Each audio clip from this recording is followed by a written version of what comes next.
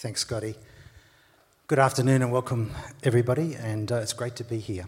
And thanks to my wife who lent me her watch because I managed to leave mine at home and I left my mobile phone at home as well. So anyway, the day is looking up. Guys, we don't talk about supernatural encounters very much in our modern 21st century economies, do we? We don't talk much about heaven in the outside world. It doesn't fit with our doubting culture. It doesn't fit with our proven scientific method that everything we have to do, we have to be able to touch, feel, see, or hear through the media. We think we've got it all together, don't we? Well, perhaps events of the last few weeks might place some doubt under that thought.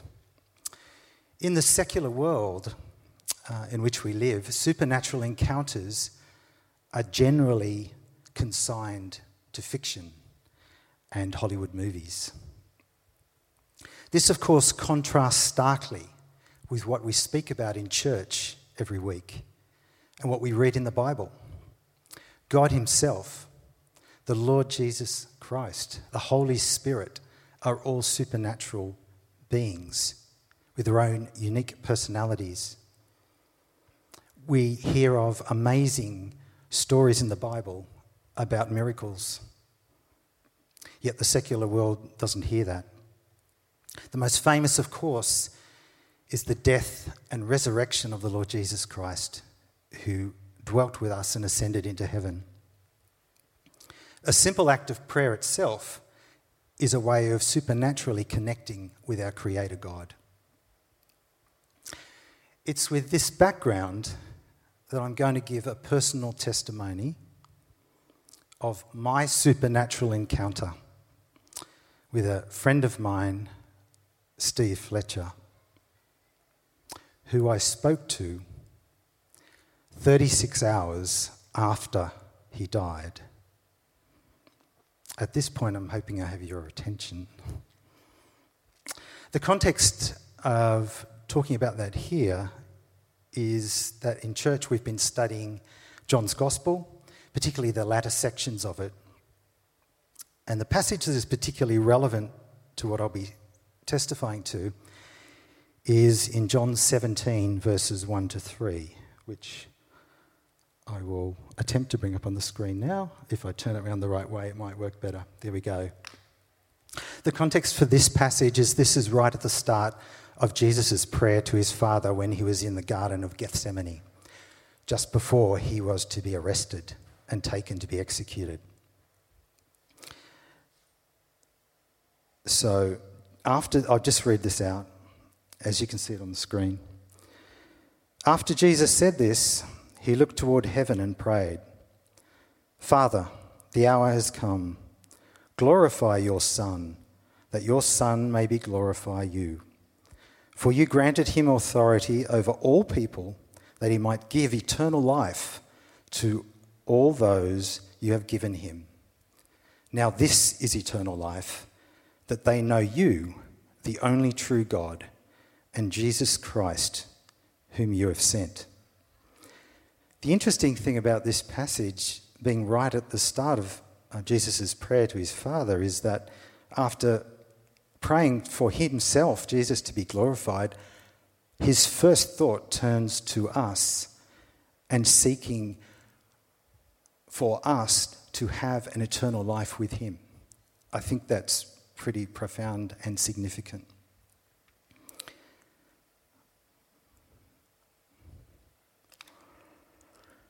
It's a lovely photo, isn't it?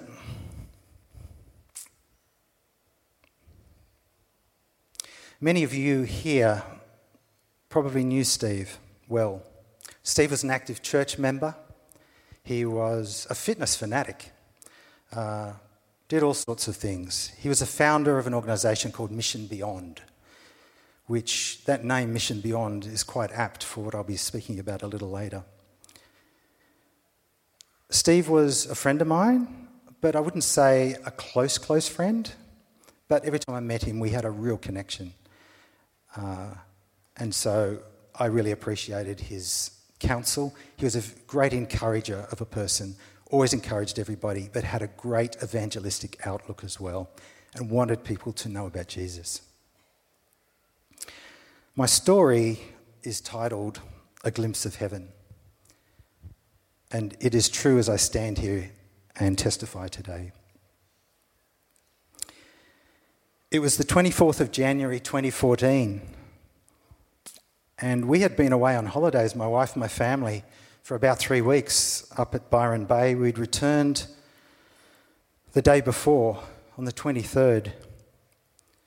We'd been away the whole time that Steve had suffered a huge heart attack near Queenscliff Oval after doing some sport.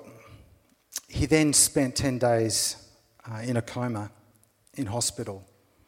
We'd only vaguely heard about what was going on, because when you're away on holidays, you're kind of not paying attention to a lot of stuff, but we'd heard that things had turned for the worse, and inexplicably we arrived home and hadn't heard the news that on the early in the morning of the 23rd of January, Steve had passed away. I think my wife heard of it when she saw John Heyman in the Corso passing that morning. She came home and told me. We were just devastated, rocked to the core. How could someone so fit and healthy and young have passed away? We were pondering this for the next couple of days. On the 24th of January, it was a really, really hot day. You know those really hot summer days where there's no breeze and it's very hot. I was working around the house, putting away all the camping gear. I decided to go for a run sometime during the day. I decided it was going to be late in the day. And so I left very, very late in the day, just before sunset. I ran from home. I live in Manly. I ran from home. I ran past Queenscliff Park, which I only discovered weeks later was where Steve had suffered his heart attack. I ran to Manly Beach. I ran along Manly Beach. I ran to the surf club. I was going to turn around and come back, but something inside me said, why don't you just keep going? So I said, I'll run to Shelley Beach. So I ran to Shelley Beach. I passed the Bower restaurant on my way. And it was only weeks later again that I discovered that Steve used to live in an apartment just behind there. I kept going. I ran to the bottom of the hill at Shelley Beach where the entrance to the car park is. I ran up that hill, put in a huge effort to run up there. It's almost as if it was the only thing I could do to honour Steve, because I hadn't been here when he suffered his heart attack and died. I got to the top. And I stopped and I walked across the car park to the lookout, which looks out across the ocean. It was eerily quiet. The sun was setting. It was almost going to that twilight dark zone. There was no one in the car park. There was no one at the lookout. I stood at the lookout and I felt a cool wafting breeze just come up, and I gently closed my eyes. No sooner had I closed my eyes than a window appeared in my vision. I don't know what it was, but it was a window, and there, standing there, right in the middle, was Steve. Beaming, smiling, hands on hips, just being Steve. I was taken aback, and he said to me, I'm fine, mate. I'm absolutely fine. And I was just gobsmacked. I suddenly just blurted out, I love you, brother. And he said right back, I love you too, brother. It was then that I started to take in the scene that I was looking at. Steve was standing there on the left. On the right, his left, my right, there was someone else standing there. But this person was very, very tall. In fact, I could only see up to about the mid-chest of this person. I knew this person was male The person was wearing a long pleated robe that was a kind of mid-grey colour, but I could not see the face because this person was so tall. In the background behind Steve, I could see what appeared to be lots of people, but it was all very blurry, and I couldn't see any faces or make anything out. Steve then said, "I'll see you again, brother." And I just said, "Yeah, I'll see you again." And with that, he turned and raised his hand, and the vision ended. I opened my eyes, and I was stunned for a few minutes. I then left. I remember going home, and my wife, Ingrid, who's sitting here, looked at me and said, "What's happened?" I told her the story. This event has impacted me more than any other event in my life. In my heart, I knew why Steve was there. He wanted to show me that he was alive, he was well, he was in heaven, and he was there with Jesus. And he wanted me to know that, and I think he wanted me to tell people. To say this encounter has had a profound impact on my life is an understatement. Now, there'll be people there possibly in this audience who'll be saying, "Well, is it really true? Didn't you just imagine it? Were you dreaming? Did you will it to happen?" Well, no. I've got 3 responses to that. This is my testimony and my story, and no one can take that away from me. I'm standing here telling you this subject to public ridicule. And I've done this before a couple of other times in a public gathering and also privately to many people.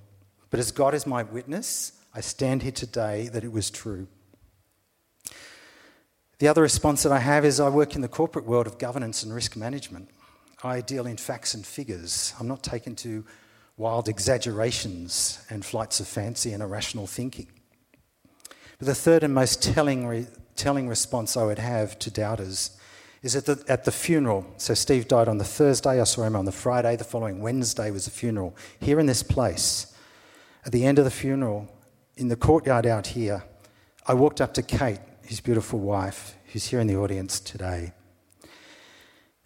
And Kate said, and I said to Kate, I looked at her in the eye and I said, "Kate, I saw Steve. He's alive and well, and he's looking forward to seeing you in heaven." I not only said that to Kate, but I said it to her 2 beautiful children as well, Joshua and Rebecca, who you see on screen. Why would I do that to the wife of a man who had just died and she was grieving? I would either be a complete lunatic, the cruelest person on earth to do that to someone, or it's true. Kate believed me, and Kate is here to help me with this testimony and provided this photo. I don't know why I witnessed what I did. I didn't ask for it. All I can say is that Steve wanted to show me he's alive in heaven, that he is with Jesus, and that he wants all of us to know him. Jesus said, "I am the way, the truth, and the life. No one comes to the Father except through me." Do you know how much Jesus loves you? Do you know how much he longs to be in a relationship with you? There is only one way to heaven and to eternal life. Jesus stands at the door and knocks, ready for you to open it. Eternal life is available to all who seek him. It's not too late, but it is too late when you die. Don't wait till you die. Don't leave it to chance. Don't think you'll worry about it at some other time. Events of the last few weeks have brought into sharp contrast and shaken us to the core. All our modern medicine and technology won't mean anything. You need to take a step if you haven't already. Eternal life begins from the time you accept Jesus as your Lord and Saviour. Can I challenge you to spend the same amount of time that you do planning your next holiday as you do finding out where you're going to spend the rest of eternity? The consequences are too great. But don't wait. Just please don't wait. We're going to sing now, I believe. Yep.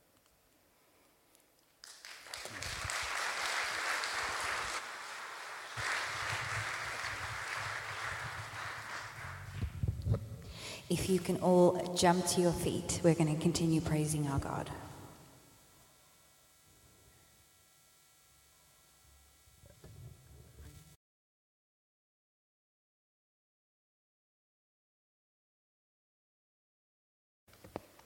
I'm not going to read from Revelation because I've been asked to read word of encouragement from the book of Psalms, Psalm 23, which you've all heard before.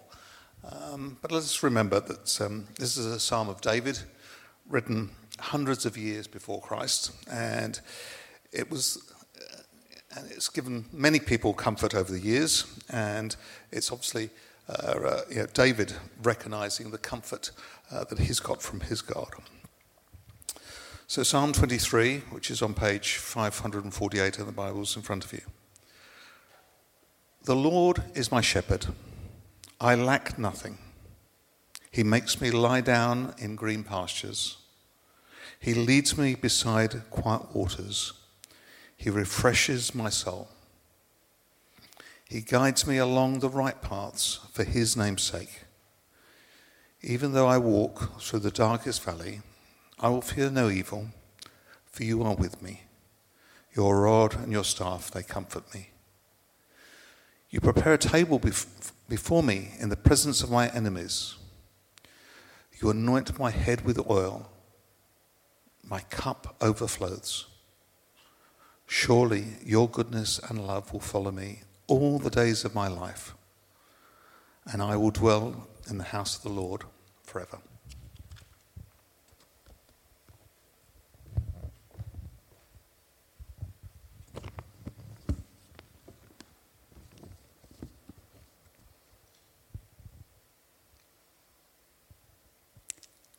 I've seen the valley of the shadow of death. 4 weeks ago, I sat beside my father on what I didn't know then would be the last day of his life. With cancer and dementia, he was a shadow of his former self. And weighing in at about 30 kilos, he was a shadow of life. Psalm 23. This is often a funeral psalm, and indeed read at my dad's funeral.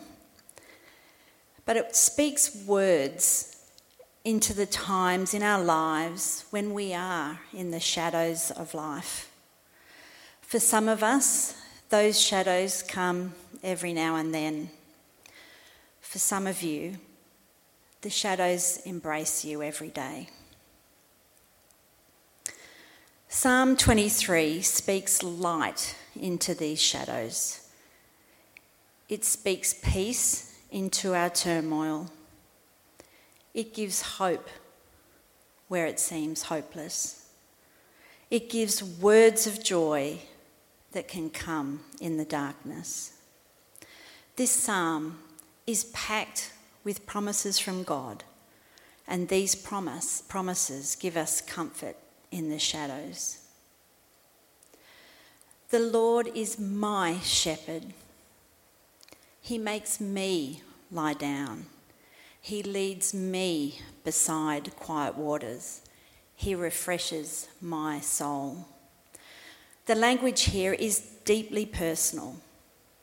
It's written by David, himself a shepherd, clearly facing an unnamed challenge, possibly his own death. These words, spoken from the shadows, come from the depths of his soul. And it is in these promises that we can be confident to say, firstly, I lack nothing. Secondly, I can face anything. And thirdly, I can hope always. So firstly, I lack nothing. This does not refer to having an abundance of money or things or earthly status, because what we have here on earth is of no consequence to eternity. I lack nothing because of who God is, not because of what I have. David says he has everything he needs to face life because God is his shepherd. So who is this Lord? This earthly metaphor of a shepherd gives us a clue. It's a picture of his lavish and unfettered provision and guidance. Psalm 23 gives us a serene picture of where God leads our souls. He leads us spiritually to the green pastures where there is abundant joy and quiet waters of peace. He restores us to the very depths of our being, where we commune with a holy God and a holy and loving God. Our shepherd leaves us beside the still waters when we can't go there by ourselves. With the knowledge of this sure promise, secondly, I can be confident to face anything. Even though I walk through the valley of the shadow of death, as the message puts it, I am not afraid when you walk at my side. Your trusty shepherd's crook makes me feel secure. In ancient times, the shepherd would rest his crook on the side of his favoured sheep, just to remind them that he was there. Some of you are walking through the valley of the shadow of death. I don't know all of your stories, but I know enough to know that some of you are in the darkest of shadows. Like me, some of you have lost dearly loved parents recently. Some have children leaving home, which may be revealing a distance from a partner you once passionately loved. You may have serious worries about young children or adult children.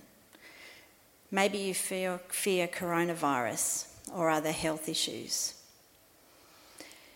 It is these times that I remember scriptures like Psalm 121, which reminds me that the Maker of heaven and earth watches over me and will not let my foot slip. At these times, I also find music to be a real help. One of my favourite hymns, which I find a lot of peace in, says, "When sorrows like sea billows roll, whatever my lot, even so, it is well with my soul." Know that God is by your side and that crook is his spirit in your heart, letting you know that he is there, walking with you, comforting you. Feel his crook resting. God is saying, I'm here. Don't be afraid. He has given you everything you need. You may be in a dark tunnel, but remember that God is not just the light at the end of that tunnel. He is the light with you in that tunnel to see you through. Life can be full of battles, but at the same time, there can be blessings. The Christian life is full of battles and blessings, sometimes one after the other, sometimes together at the same time. That's pretty true for me at the moment. In the weeks when my dad's life was slipping away, I was going through big things at work, as well as deep in the search for St Luke's Grammar School's next principal. That all crescendoed within 12 and then 72 hours. My dad died on a Friday night, and we were with him until about midnight. At 8 a.m. the very next morning, I had the school council coming over to my house to officially appoint, after a long 6-month search, a wonderful godly candidate for principal. And the next Monday, I was also interviewing for a new role at work. It was a pretty crazy time. I think I actually said to someone who asked me how I was going, I said, even for me, it's crazy. But through it all, I felt God's presence and his blessing, guiding me, providing me with comfort and strength, experiencing the battle of losing a parent, yet there being other real blessings in my life. Battles and blessings with God beside me the whole time. If battles are your story right now and you are in the valley of shadows, we, your St. Matt's community, are here for you to pray the words that you can't, to call on God to anoint you with oil and to bless you so that your cup overflows with his lavish provision and presence. Remember that his mercies are new every morning, and you have all you need for today. It's interesting to note here that the psalm says that we walk through the valley. We do not walk in the valley. We're not lost in the valley with no way out. Walking through signifies that we have a destination and a purpose. At the end of the valley is our destination, life eternal. At the end of our valley of shadows, there is hope. And we can hope always because of Jesus' death on the cross, because he has risen from the dead, because he has conquered death. We can be assured that this life is not all there is. For me, the sure truth of Jesus is my anchor in the storms of life. When my heart is awash with sadness and my sorrows like sea billows roll, this truth holds me secure and gives me hope. In every high and stormy gale, my anchor holds within the veil. On Christ, the solid rock, I stand. All other ground is sinking sand. Goodness and love will follow me. The Hebrew word for follow actually means to pursue. The Message uses a similar word, which is to chase. God chases and pursues you with his unending love and his lavish goodness every single day. The famous theologian Charles Spurgeon says, "This is a fact as indisputable as it is encouraging, and therefore a heavenly truth set as a seal upon it." He calls goodness and mercy twin guardian angels. I really love that. Goodness and mercy. That will always be with me at my back and at my beck. Goodness and mercy will follow me always, all the days of my life. The black days as well as the bright days. The days of fasting as well as the days of feasting. The dreary days of winter as well as the bright days of summer. God's goodness supplies all our needs. In the last few months, I've had to lean into this truth. God has been so good to us as a family, comforting us in our grief of losing our dad and papa, guiding us in our lives. I've also had a very stressed husband working at the front line of the hospital system, amongst other things, working in the coronavirus testing clinic, sweating it out in his very fabulous looking hazmat suit. The day he came home saying all his future leave has been cancelled and that we might not see very much of him for the next 6 months, was the day I came home with the news that I'd been offered a new role and a few of them to choose from, which was amazing, at an Asia Pacific level in our company, which means that I'll mostly work from home. God is good. He knows what we needed. His twin guardian angels of goodness and mercy had chased us down. So we lack nothing. We can face anything, and we can hope always. He is with us in the shadows, his spirit refreshing and renewing us. He pursues us with his goodness and mercy, and he is the light with us in the tunnel, guiding us through to eternity. To those feeling overwhelmed by the shadows, the message of Psalm 23 is good for your soul. Be content in the promise that God's goodness and love will follow you every day. May you find peace in knowing that the shepherd of your soul is there with you every day. But the ultimate message of Psalm 23 for all of us is hope. Hope secured by Jesus that one day we will dwell in the house of the Lord forever, where there will be no more death or mourning or crying or pain. To finish, I want to leave you with my go-to passage that has always given me light in the shadows of life. It's from 2 Corinthians 4 at the end, and it says, "Therefore, we do not lose heart. Though outwardly we are wasting away, yet inwardly we are being renewed day by day. For our light and momentary troubles are achieving for us an eternal glory that far outweighs them all. So we fix our eyes not on what is seen, but on what is unseen, since what is seen is temporary, but what is unseen is eternal." Will you pray with me? Let's take a minute just to be still before God and reflect on these words from Psalm 23. Feel his shepherd's crook resting on you, his favoured one.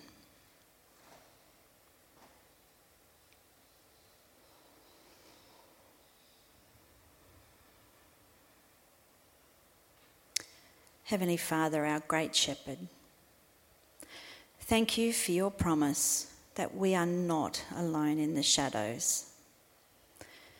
Thank you that you walk with us, that you lead us, that you chase us every day with your goodness and love. Refresh and revive our souls tonight in the knowledge that this is not all there is.